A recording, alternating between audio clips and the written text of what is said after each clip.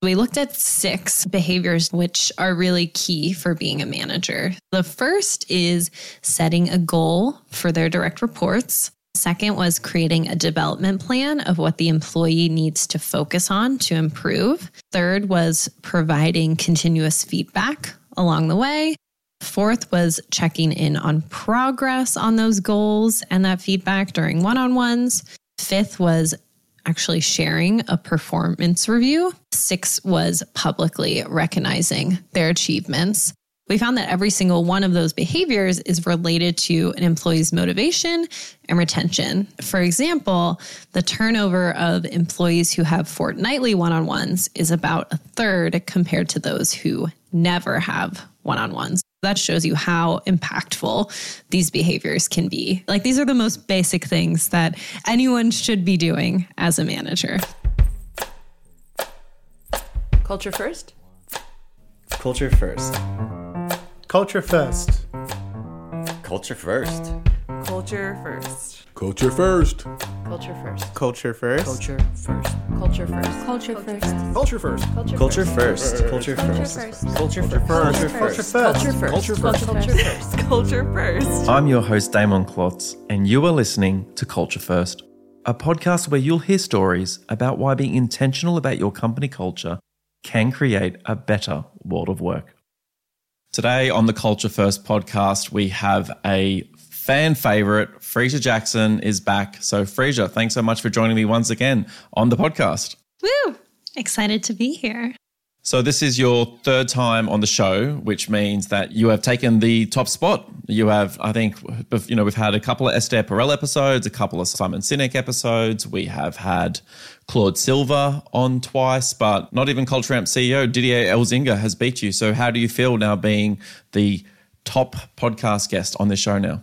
I'd like to thank my mother. I'd like to thank, it's truly an honor, to be in the same list as all of those folks. So, wow. Yes. Feeling incredible. Thank you for having me again. So we're back to talk all things data lake. We have a new set of research that we want to be sharing with people, but it's been a little bit of time since we've last had you on the show. So I thought maybe we can start with what's new in the land of people science, data science, and the research team at Culture Amp. What have you and the team been up to that you'd like to share with listeners? There's so many things. I could speak forever, so please cut me off. But the latest publications are the State of the Manager Report, which we'll be talking about today. We also released 7 charts that define the employee experience in 2023, and that looks at how engagement has changed and what's driving engagement. Just a spoiler alert, it's leadership and learning and development. Also, our very small and mighty team has grown by hiring a data journalist. So we'll have even more juicy nuggets coming out to you, including a blog this week, busting myths about Gen Z managers. And finally, on the docket is working on the 2024 DEI report. And we're actually running our customer survey right now. So if you're a customer and you're listening, please take that survey. What's really interesting about that is we're able to combine our employee experience data with the results from that survey to understand what actions actually impact the employee experience and help people prioritize and update their DEI strategies based on those results. So many amazing updates. A data journalist. Did you ever think that Culture Amp was going to have a data journalist when you think back when we joined several years ago when we were just trying to support our customers every single day? And now we've got a data journalist looking at a data lake. This is amazing. I know. I didn't think that several years ago, although it's been a dream for about a year for me now. So it's nice to see that come to fruition. We just have so much latent data that someone can go in there and write all these things that our customers and the world are interested in.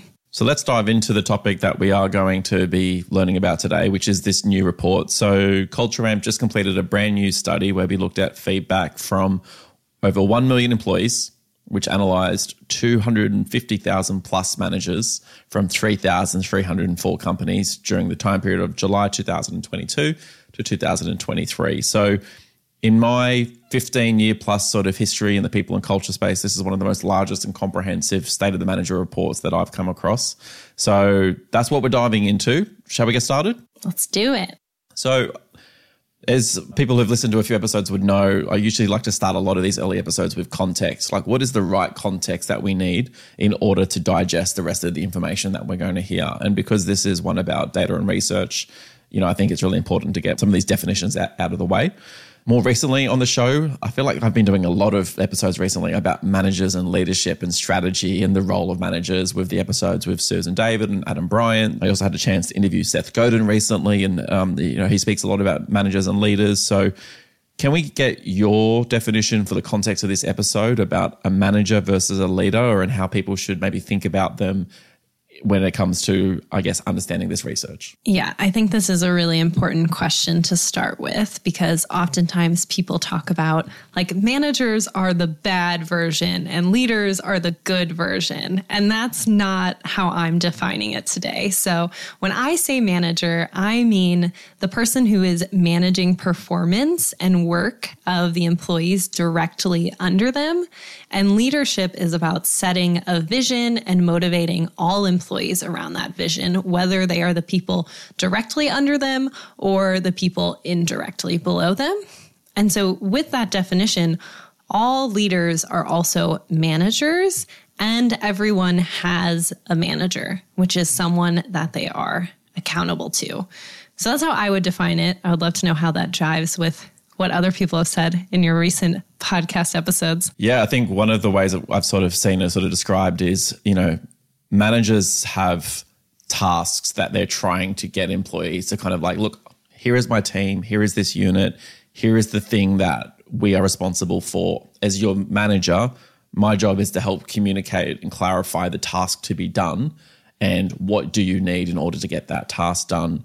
Where leadership, the way I've sort of heard it described more recently, is what is the vision, the mission, the why, the how, what is the story that surrounds the task? So if the manager is saying like, here's the thing that we're deciding to do, and my job is to say, how do I help you do it? Leadership and leaders who might not be your manager, but they might be someone who is basically setting the container around, why is it this task? Why is it this moment? Why is it this goal?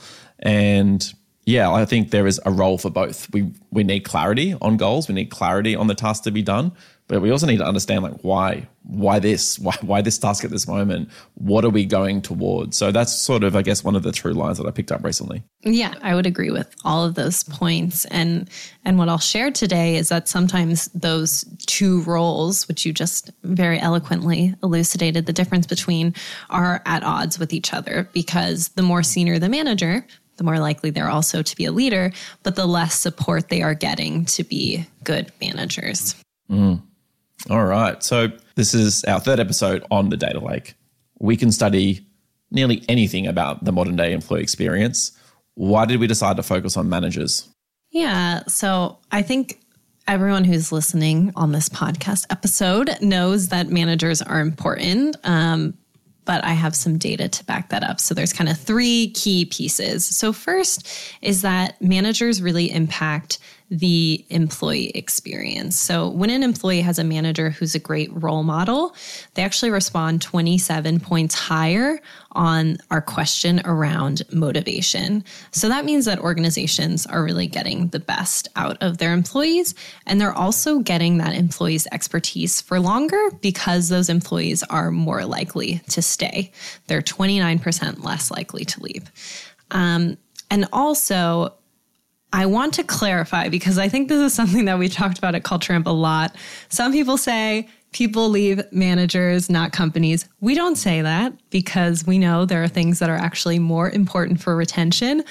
But that's a whole nother podcast episode. But managers are still important for retention. Beyond the employee experience, it actually impacts the whole organization. So we just discussed the difference between managers versus leaders. And when we looked specifically at the management skills of senior leaders, so what we did was we measured their effectiveness using the manager effectiveness survey. We found that leaders who are great managers, that impacts the entire organization. So it actually cascades down beyond just their direct reports to all of the levels beneath them. And that company has higher ENPS scores, meaning that net promoter. So if employees would recommend the company, they have higher perceptions of leadership, and they also have more company confidence. And that's important because we know those things are associated with a whole host of other business performance metrics. And so we talked about the employee experience, kind of the organizational experience. And then the most important piece is the culture, that managers can be an incredible lever for changing an organization's culture, because culture at its core is just habits. And we found that if a manager does something first, an employee is much more likely to also take that action or replicate that habit. So they're actually 3 times more likely to do one-on-ones if their manager does it first, and they're 20 times more likely to give continuous feedback, which I know is a habit that many organizations are trying to instill. So there were so many good things that were just dropped there. So I feel like if you need to like hit that little like rewind 15-second thing a couple of times just to go back into it, like definitely do it. And I think what this report has shown is kind of like why this podcast is designed the way that it is. Because a lot of people think that this is like a podcast for HR leaders. Mm-hmm. A lot of HR people listen to this podcast. My kind of secret sauce that I've been trying to work on with this show for the last 4 years is that I want this to be the kind of show that any manager, any leader, someone who is responsible for either the task or setting a vision for how things are getting done for a unit of people can listen to this show and understand what's going on and understand the behaviors that really impact the people that are looking to them. And that's what this report is showing, like the real benefits of investing in great managers and great leaders, and some of, like you said, the challenges that people are sort of facing within these roles, but also the benefit of when we do. So much to dive into. There's going to be some people who are like, you just shared some really cool stats, but like, where did you get those? What got measured? So for the people who are really, really love the data and are like, have been waiting for this third part of the Data Lake episode to come out, what did we measure in order for these findings to come true? Yeah, I would say me too. I'm one of those people. So it was a lot of data. We really wanted to get a true 360 view, and you already shared how many, so I won't go into that, but over 250,000 managers.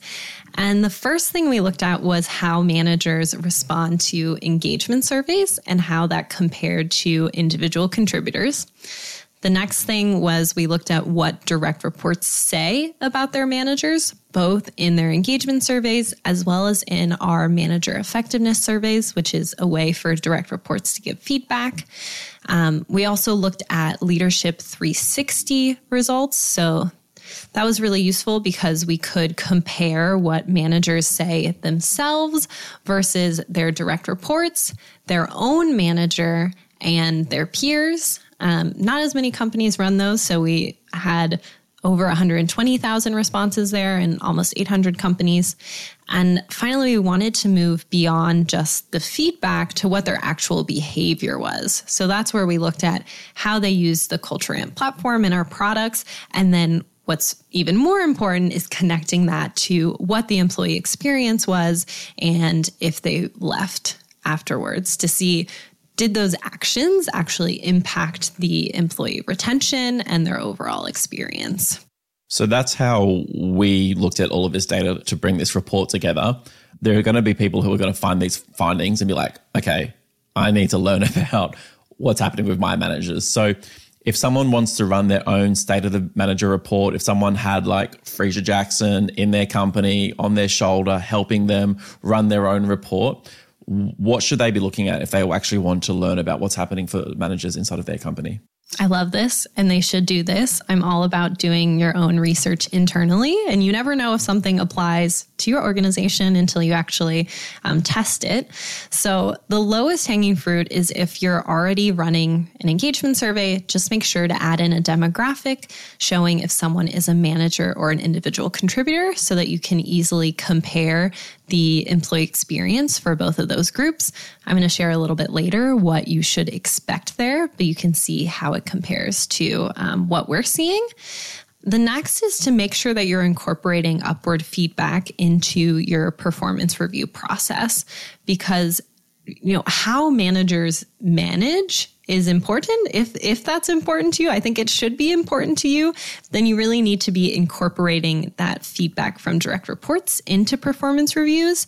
And we found that 1 in 13 managers are given a glowing performance review while actually being rated in the bottom quartile of managers. So it's really an important data point that's often overlooked. And then finally, if you have capacity, if you have, a leadership development team, then running a manager effectiveness survey can be really beneficial for identifying what development opportunities are really consistent across your managers. So you mentioned that there's all these sort of other ways that we can get feedback about managers, but one of the easiest ways is through this demographic filter on the engagement survey. But I think you did raise a point that not as many companies are doing some of these other things like 360s. And I think it did remind me of the episode with Esther Perel when she sort of spoke about one of the true benefits of doing a 360 is that it allows managers and employees to not let their bias hit them straight away, where it's like, well, so-and-so said that, and like so-and-so doesn't know anything about my team. So I'm just going to that feedback doesn't matter to me. So I think it is really important to look at all the different ways that we're sort of looking at some of this manager data, because like you said, if someone has, found a way to get a really high performance rating, yet the experience that their team is having doesn't show that, then that's a huge red flag where you're like, look, something's happening here where there is a leader who has found a way in the system. And, this is what happens at work. We all know about how these things can work at times. That is a really important call out. So I just wanted to kind of bring that to light, saying that there's real benefit to doing some of these other types as well. And that's potentially a blind spot if you're not getting that feedback. You might be seeing that their team is performing, but if they're performing, but they're not engaged or they're having a difficult experience with their manager, that performance is probably not sustainable. Definitely.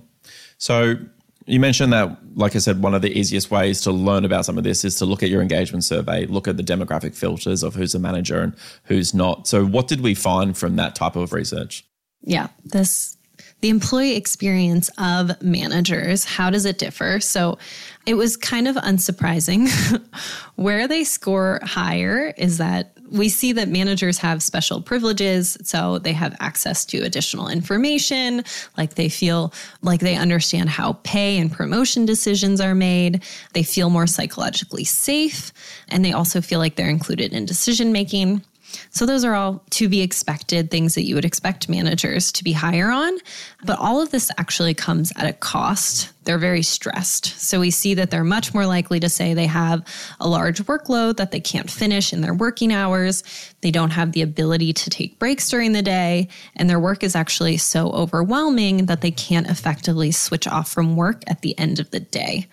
So this doesn't really paint a nice picture of manager life. And I think this is why it's so important to start out with the experience of being a manager before we go into the feedback they received from their direct reports and from others so that we can understand why they might be behaving that way.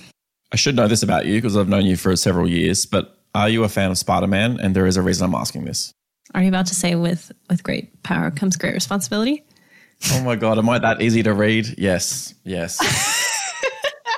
No, it's actually so funny that you said that because someone commented on one of my LinkedIn posts and I responded with that quote. So we're just on the same wavelength. Because when you were sharing that, I'm like, yeah, okay, you get access to more information. Yeah. You learn more about the system. You understand like how it can benefit you, but also about the role that you play for helping your team, but also like the weight of it can feel like a lot as well. So how does that compare to what employees are saying about their managers? So, what did we learn from some of this feedback? Like you said, over 250,000 managers that we sort of looked at, but we also looked at 1 million plus data points of the employees and their experience with managers. So what did we learn from that? So not only 1 million plus data points, 1 million plus employees providing feedback to their managers. So much more than that. Oh, yeah. I don't have the exact number for you, but a lot more.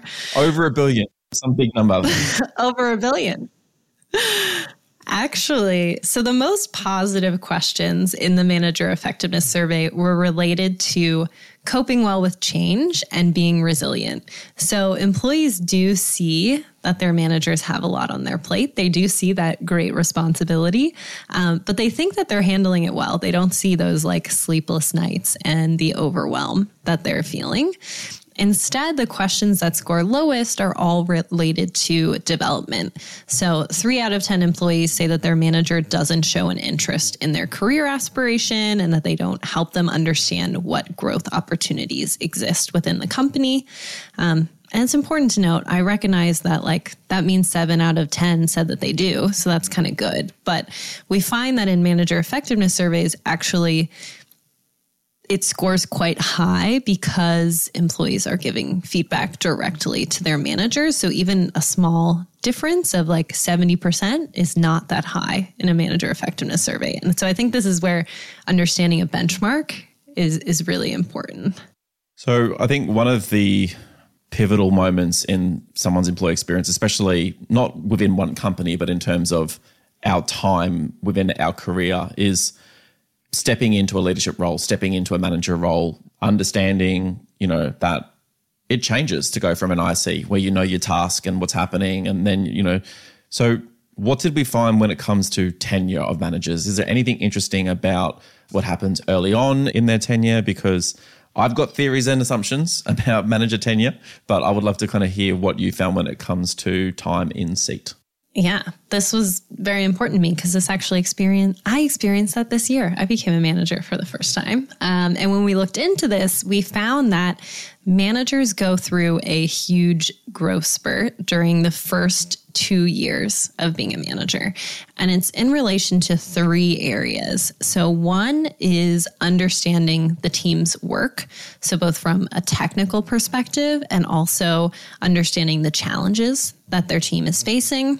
The second is comfort with change and confrontation.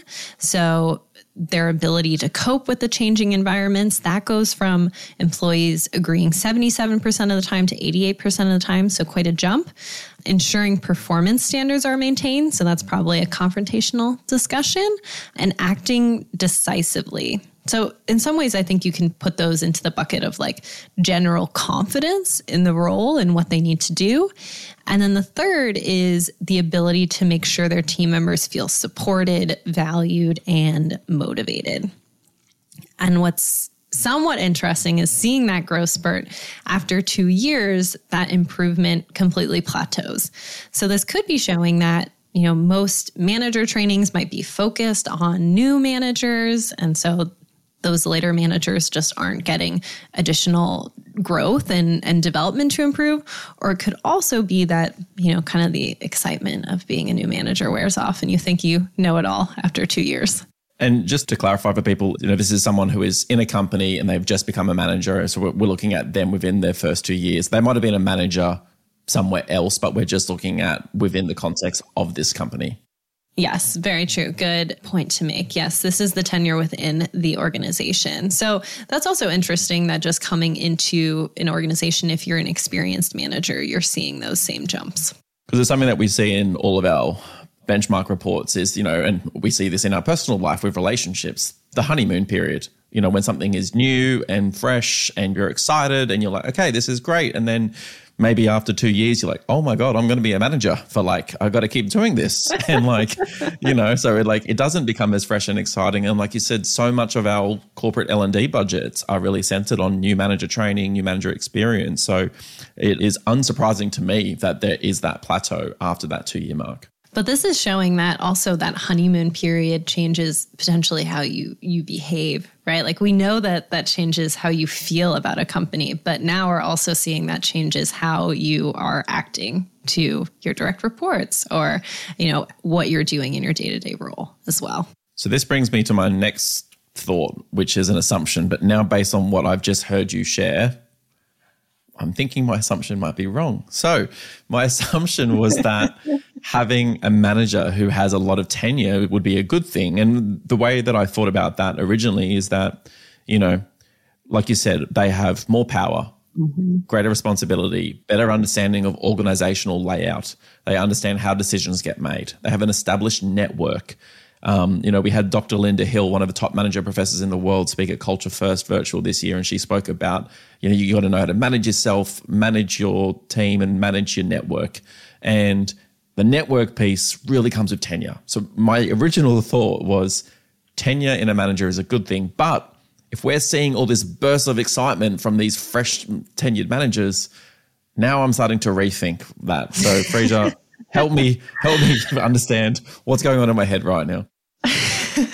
Well, I encourage everyone to look at the report because it's hard for me to describe the shape of what happens. But there's a big spike, a plateau, and then we actually see a decline for the most tenured managers. So in particular, they're scoring almost 10 plus percentage points lower than new managers in 3 areas. So one is helping their direct reports follow through on innovative ideas. 2 is communicating a motivating vision to their team. And the 3rd is asking their direct reports about how they might solve problems instead of just unilaterally giving advice. So really not focusing on coaching. And so this could be because more tenured managers are like a little bit more stuck in their ways. They might be a little jaded, or they might just have more context of we tried that before and it didn't work. So this is really a big opportunity for companies to focus in on those managers who are great assets because they're equipped with additional expertise. They have those networks like you're talking about, and really helping them focus on coaching instead of giving out advice of it used to work this way, because it might work differently now. We all fall prey to, the longer we've been somewhere, if we've seen something, you know, our brain makes quick matches between like, hey, like it might be like the best thing I could do is actually have a development conversation with you and go like, why would you want to explore that? And like, what, you know, why would working on that project be really interesting to you? Where when we're trying to make quick decisions and, you know, we know about the economic uncertainty that so many companies have been operating where it's like quick decisions, let's not waste money. So if your brain's telling you it already doesn't work, it makes sense that you might tell your direct report, I'm sorry, that just doesn't make sense to work on, as opposed to having a coaching conversation about it. That's true. That's true. So I think it's figuring out where are those places where potentially you're cutting it short ahead of time because it didn't work in the past, but now the organizational culture has changed, or, you know, there's someone in a role that wasn't in it before. So being open-minded, but I also agree with you that expertise can be a way to be more efficient. Perhaps those ideas really should not be worked on. True. Yeah. But it's about how you frame it, which is funny. So let's go behind the scenes of how we think about this podcast episode. This is the 3rd time that you and I have looked at our data lake. And the role that I play is kind of like the curious coach, where I've read the report. I know Culture Am's data. I would like to think I'm good at my job. So I know a lot of the answers to these questions, but like it would be a really boring podcast episode if I just told you everything I've already read in the report and you said, yeah, that's true. Yes, it's very kind of you that you let me play the expert. I appreciate it. So that's a really meta demonstration about manager and employee kind of relationships, is that like you might already know the answer, but the best thing that you might need to do is to like ask a curious question to your team member so that they can actually go on that journey. I'm the employee in this situation. We are just a couple of people on a podcast, Fresia. That is what is happening here. So we've spoken about the direct report's perception of their manager, which is pretty unanimous that they can improve in focusing on the direct report's development. We've seen development conversations, learning and development opportunities be consistent drivers of engagement on all of our benchmarks for over a decade.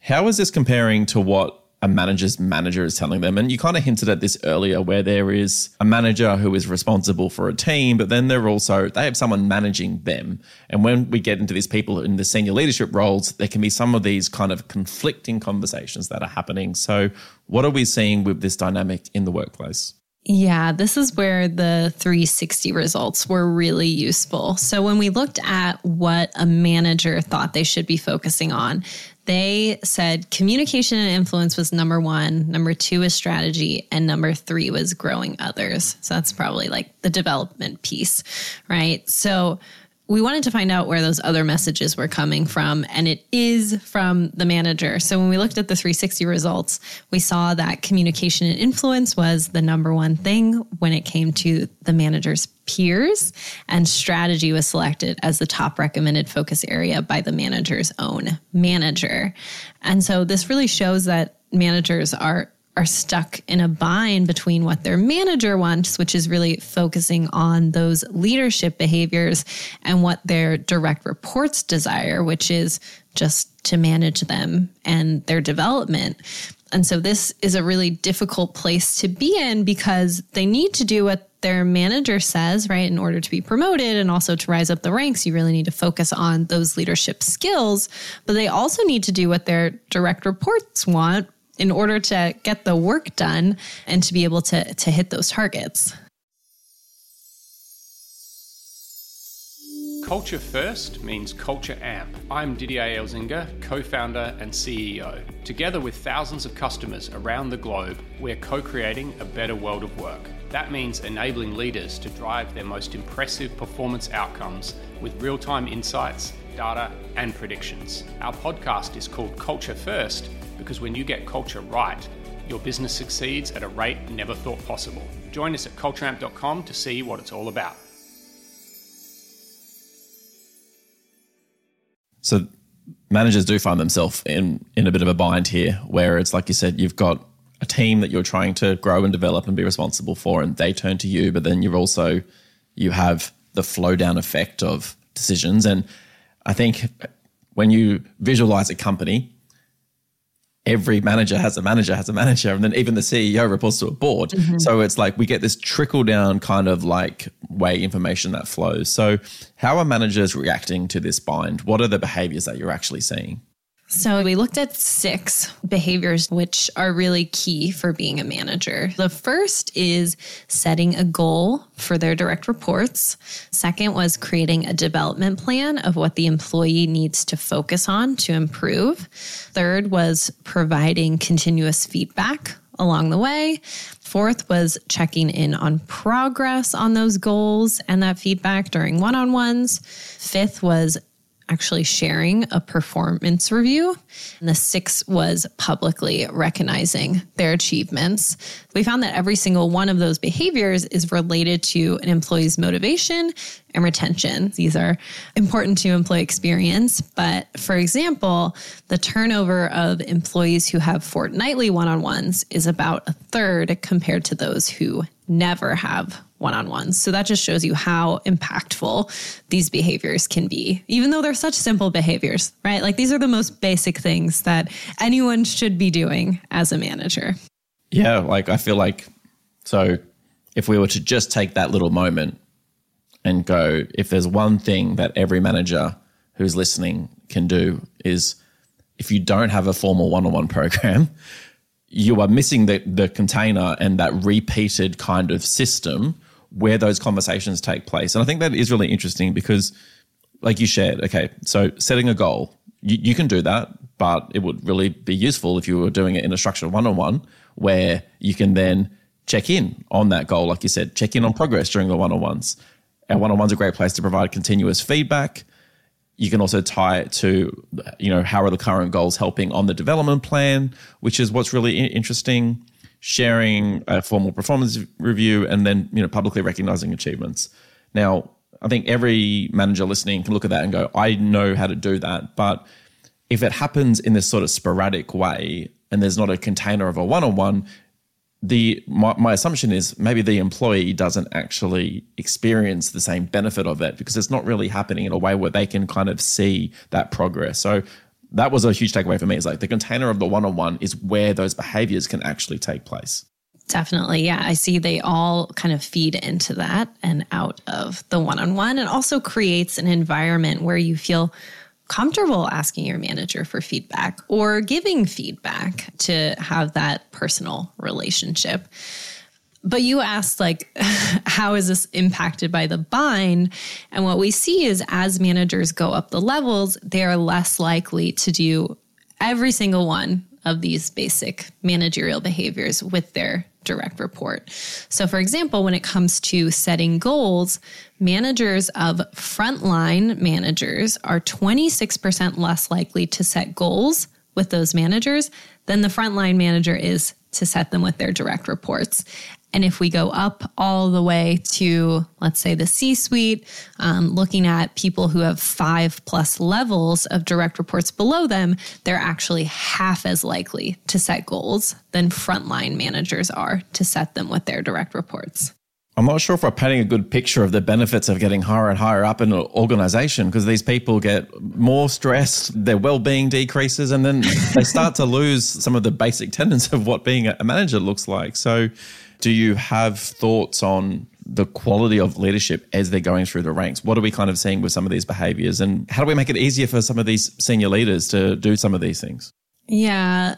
So we looked at quality, kind of a proxy for that, which was the number of words that managers use when giving feedback or when setting agendas for their one-on-ones. It's not the best one, but it is like the first way that we could do it.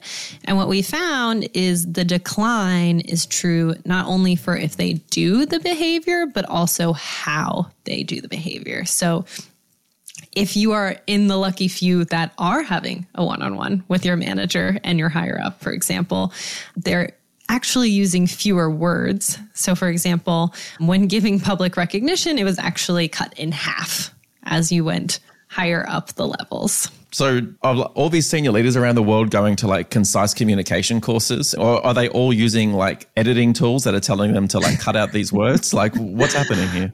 I mean, it is a good additional hypothesis that we can look at next time of like, maybe it's just as effective. Maybe they've figured out how to give effective feedback in 12 words. I don't know. Not that we have a sponsor for this show, but if there was one from one of these tools, it would be a really good place to have that plug, which is, you know, maybe that managers are using Grammarly. Way too many words. Yeah, I wasn't going to say it because they're not paying for that plug. Sorry. But We I can personally edit that use out. it. No, we're going to keep it in Grammarly. Reach out if you want to sponsor or give me some free accounts. But it is interesting when we do look at some of this, which is, you know, some of these behaviors are declining, but also managers and senior leaders do learn how to be really concise. But that doesn't mean that like that's always what an employee wants or needs, right? Because great job is really different from great job because what you worked on during this moment was what the company needed. And get into the descriptions. And this is feedback that I've heard Adam Grant talk about a lot, but he's actually been talking about it a lot recently with his new book. You and I have done a lot of public speaking. It's really easy after an event or a conference or a keynote to go up and people are like, oh, great job. And like, I heard him say this at our Culture First event back in 2018. And he's always like, I always go like, you know, what part was great? You know, tell me about the moment. Tell me like, which part did you find really interesting? And rather than go, you know, like looking for praise after a public speaking gig, he would say, you know, which part do you think could have been better? And then they go, oh, actually, the opening took really long. And I feel like people would have just really benefited from like hearing your research much easier because like XYZ Adam. So I think like just because you can be concise doesn't mean that you shouldn't really get descriptive about the impact someone's having. Yeah, I completely agree. And we're doing some research right now unrelated to this report where we've created this algorithm looking at if feedback is effective or not. And that includes, does it have the situation, the behavior, the impact, the exact skills? And we have looked at the length of a piece of feedback and the relationship with if it's considered effective. And there's a very strong correlation there that the longer it is, the more likely it's considered to be effective. There you go. So I'm getting a sneak peek into the research roadmap here. So One of the, I think, big aha moments in our second episode together that we did was that we actually discussed magic numbers. You know, is there something that people should really be thinking about in terms of how often something should be happening? And one of the magic numbers we spoke about was how often should you be having a performance conversation each year? It is one of the most hotly discussed topics in the world of work. There is things happening in the media right now about companies who are throwing out performance reviews and how many they're having and all that kind of stuff. So we've already spoken about that. Go check out part 2 if you want to go learn the magic number. So my new question for you is, and I've got assumptions and theories, how many people should be reporting into a manager? And I think this happens a lot with restructures where you used to manage a team of 6 and then there is a reduction in force, there are layoffs, and either you go to a team of 3 or you've accidentally taken on a team of 14. Mm-hmm. So what did we find in the context of that? Some of these people listening might be like, I used to have a really good team. I used to think I was doing a good job. And now I've got all these extra people. So is there a magic number? Give us the dramatic reveal. It depends. No. End of episode. It depends. That could be my answer to everything. But you're right. I think this is a really important question right now because I'm seeing so many organizations that are just slashing like a complete level, and it's happening exactly as you said. So it's really hard to say an exact optimal number because that depends on so many factors like the experience level of the manager, which we already saw that changes wildly with how the employee experiences their manager with their tenure, how structured and how repetitive the role or the environment is. But what I can share is what our data shows. And I think it's often overlooked what the employee experience is when it comes to the number of direct reports. And what we see is as the number of direct reports increases, the employee experience kind of slowly decreases. And it appears that this is true not only for the direct report, but also the manager. Because when we look at the feedback that direct reports give to their managers in performance reviews, what we found was managers that are supporting 9+ direct reports are twice as likely to have the words stressed, burned out included when talking about them compared to those that have only like 1 to 3 direct reports, which is probably too small of a span of control. But it just shows that that feeling of stress is exacerbated by the number of direct reports you have. To reference Spider-Man again, with great power comes great responsibility. I often think about like unintended consequences of people listening to this podcast. And I'm like, there might be someone listening right now going, okay, I'm changing teams. I'm looking for a manager in the first 2 years who's got about 4 people on a project that I like. And they're like, why do you want to change teams? He's like, can't tell you. I definitely haven't listened to a podcast episode that said I need newly tenured managers operating small, lean teams. Yeah, just come work for me. There might actually be a lot of people who listen to this and actually do want to do that. So you might accidentally be running a team of 12 soon, Fresia, and after 2 years, you're going to have a plateau, just giving you a little bit of a heads up about what might happen. Yeah, the plateau's coming, so watch out. But what's more is that you would think that companies would be supporting those managers that have that large group of direct reports.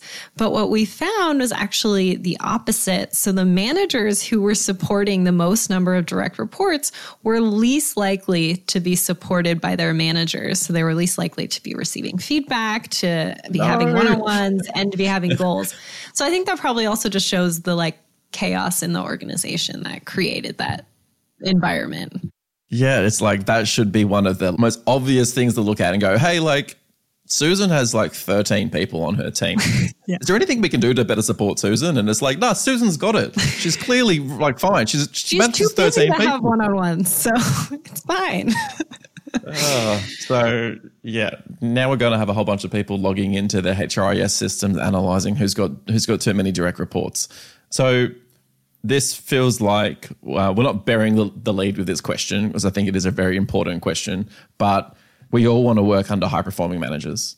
We want to, people who aren't getting that kind of feedback that they're burnt out or they're stressed or that they're not running one-on-one. So what are high-performing managers doing differently? And hopefully one of the unintended consequences is we can create more high-performing managers by highlighting some of these behaviors. Yeah, so high-performing managers are doing everything differently. So they're actually doing all of these at 2 to 3 times a higher rate than the underperforming managers. So I was expecting that like one behavior would like come out as like high-performing managers really focus on this, but they're actually somehow they're finding the time to do all of them. So we can't tell you to pick one, but we can say to look at the 6 that we mentioned and look at those and go, can I increase the cadence of how often I'm doing these? And, you know, I think, like I said, one of the easiest things that you could try do if you're not already doing it is making sure fortnightly or weekly one-on-ones. Like if you don't have a system for how you're having these conversations, time gets busy, calendars get full, of course, things are going to slip. But once you have that regular cadence in place, you know, I love my one-on-ones with my manager. I think it's the place where I get to reflect and journal and think about what's happening, and I get to have a conversation about my experience at work, not just my experience at work, which is doing the task. Yeah. So let's land the plane here. Let's bring this home. I'm doing something a little bit different, which is typically I say thank you so much to the guest and I say goodbye, and then I go away and I journal and I write about some of my like takeaways, my behaviors, how to make your organization 10% better. We're doing it differently. We're doing it live with the guest because this is a special guest with our first 3-peat guests. So if you work at a company of any size, chances are that you're an employee, you have a manager. And after listening to this episode, you probably have a lot of empathy for how hard it is to be a manager right now. We've talked a lot about the manager behaviors, and managers got to increase this and do more of this and do all this. Now, let's flip it. If you're an employee who wants to better support your manager right now, do you have any advice? Yes. Yeah. Understand what they're on the hook for, right? So hopefully this has been illuminating and you're realizing that what you're asking of them is not what is being asked of them from above. And so really make that clear. Ask them things like, how is your success measured? How could I help you in helping you be successful on those things that you are being measured against? And you said that was the flip side, but I think there's even an additional flip side, which is how can you help your manager better support you? So if they aren't doing those 6 behaviors, you know, a good place to start is just asking for feedback. You know, you said that you like to journal about how can organizations be 10% better, but after a project completes, ask your manager, like, how could I have done that 10% better the next time? It's a great, easy question. Yeah, like I think every employee listening could look at those 6 behaviors and go, now that I'm conscious of those, how do I bring those into my conversation with my manager? Let's not assume that every single manager in every organization is going to listen to this podcast and get it all right the first time. The employee can play a role in that. And just to share a little personal story quickly, before I joined Culture Amp, I was at a multi-billion-dollar ASX 100 company, so one of the largest, most valuable publicly listed companies in Australia. And it was my first real big corporate job. And I was really trying to understand what motivates my manager. She was very senior. And I was like, okay, one of the things that she has to go and report on is risk management. And she has to present to the board on risk. And my job was global head of digital strategy. And I was like, okay, if I just do all of my work, focus on the things that I find are interesting, all the stuff that I'm working on or whatnot, I'm actually missing one of the key things that she's reporting on, which is risk. Mm-hmm. So I was able to kind of think about that, put together a report. And then I found myself at age 24 reporting to the board of this huge company. And I did the entire presentation on risk. And it would have been really easy for me to think about like all the things that I thought were fun and interesting and dynamic and all the new innovations and how I was helping this company understand emerging technology and the ways we were using storytelling and all these things. But I was like, they care about this thing. My boss is on the hook for this thing. And then they all walked away and said, let's double down on that. That's working really well. And it was just, that was one of the big reminders to me. It's like, yes, there's conversations you should be having about your own development, but also understand the structure and the system and how your work is perceived. And it's not about, I guess, playing politics with it. It's just about understanding what are the main motivating factors for other people above you and how does your work roll into them, have a conversation about it. I love that example. Yes, I don't know how I worked that out at that age, but I was just making my job up as it was the wild west of working in the early days of how social media and technology was impacting the world of work. So, final question. I would like to hope that senior leadership listening to this episode are going to walk away and go, we need to invest in supporting managers, whether it is the person who's like managing a team of 13 people and like clearly needs help and support, or just a better understanding in supporting managers of all ranges, of people who've been there for less than 2 years, people who've been there for a while, people who are trying to understand the bind between manager and leader, and the people who are caught in the middle. So do you have any final take-home advice about why companies need to be investing in managers right now? Yeah. The economic climate is still a bit rocky right now. And most of the organizations that I'm speaking with are really trying to do more with less. They're wanting to make sure that employees thrive so that they can get the most out of them. It's a mutually beneficial relationship. And really, in short, investing in good management results in higher motivation and greater organizational business outcomes, as well as changing the culture within your organization in whatever direction you want it to go. So, just to say those points again, 27% higher on motivation, 29% less likely to leave. Those are some of the data points that you can pull in. 20 times more likely to give continuous feedback. Use it all. Yeah, I get it. I've read the report, which I can now reveal to people, even though I was playing the curious coach throughout this conversation. Yeah, this is, like I said, I've worked in the people and culture space for 15 plus years. This is one of the most comprehensive reports in terms of both the numbers, but also the specific behaviors that we're looking at, going do these things, look at these things, have conversations about these things inside of your company. So any final thoughts or reflections as we wrap up your third episode on the Culture First podcast, Fresia? We need to figure out what a word for Pete is.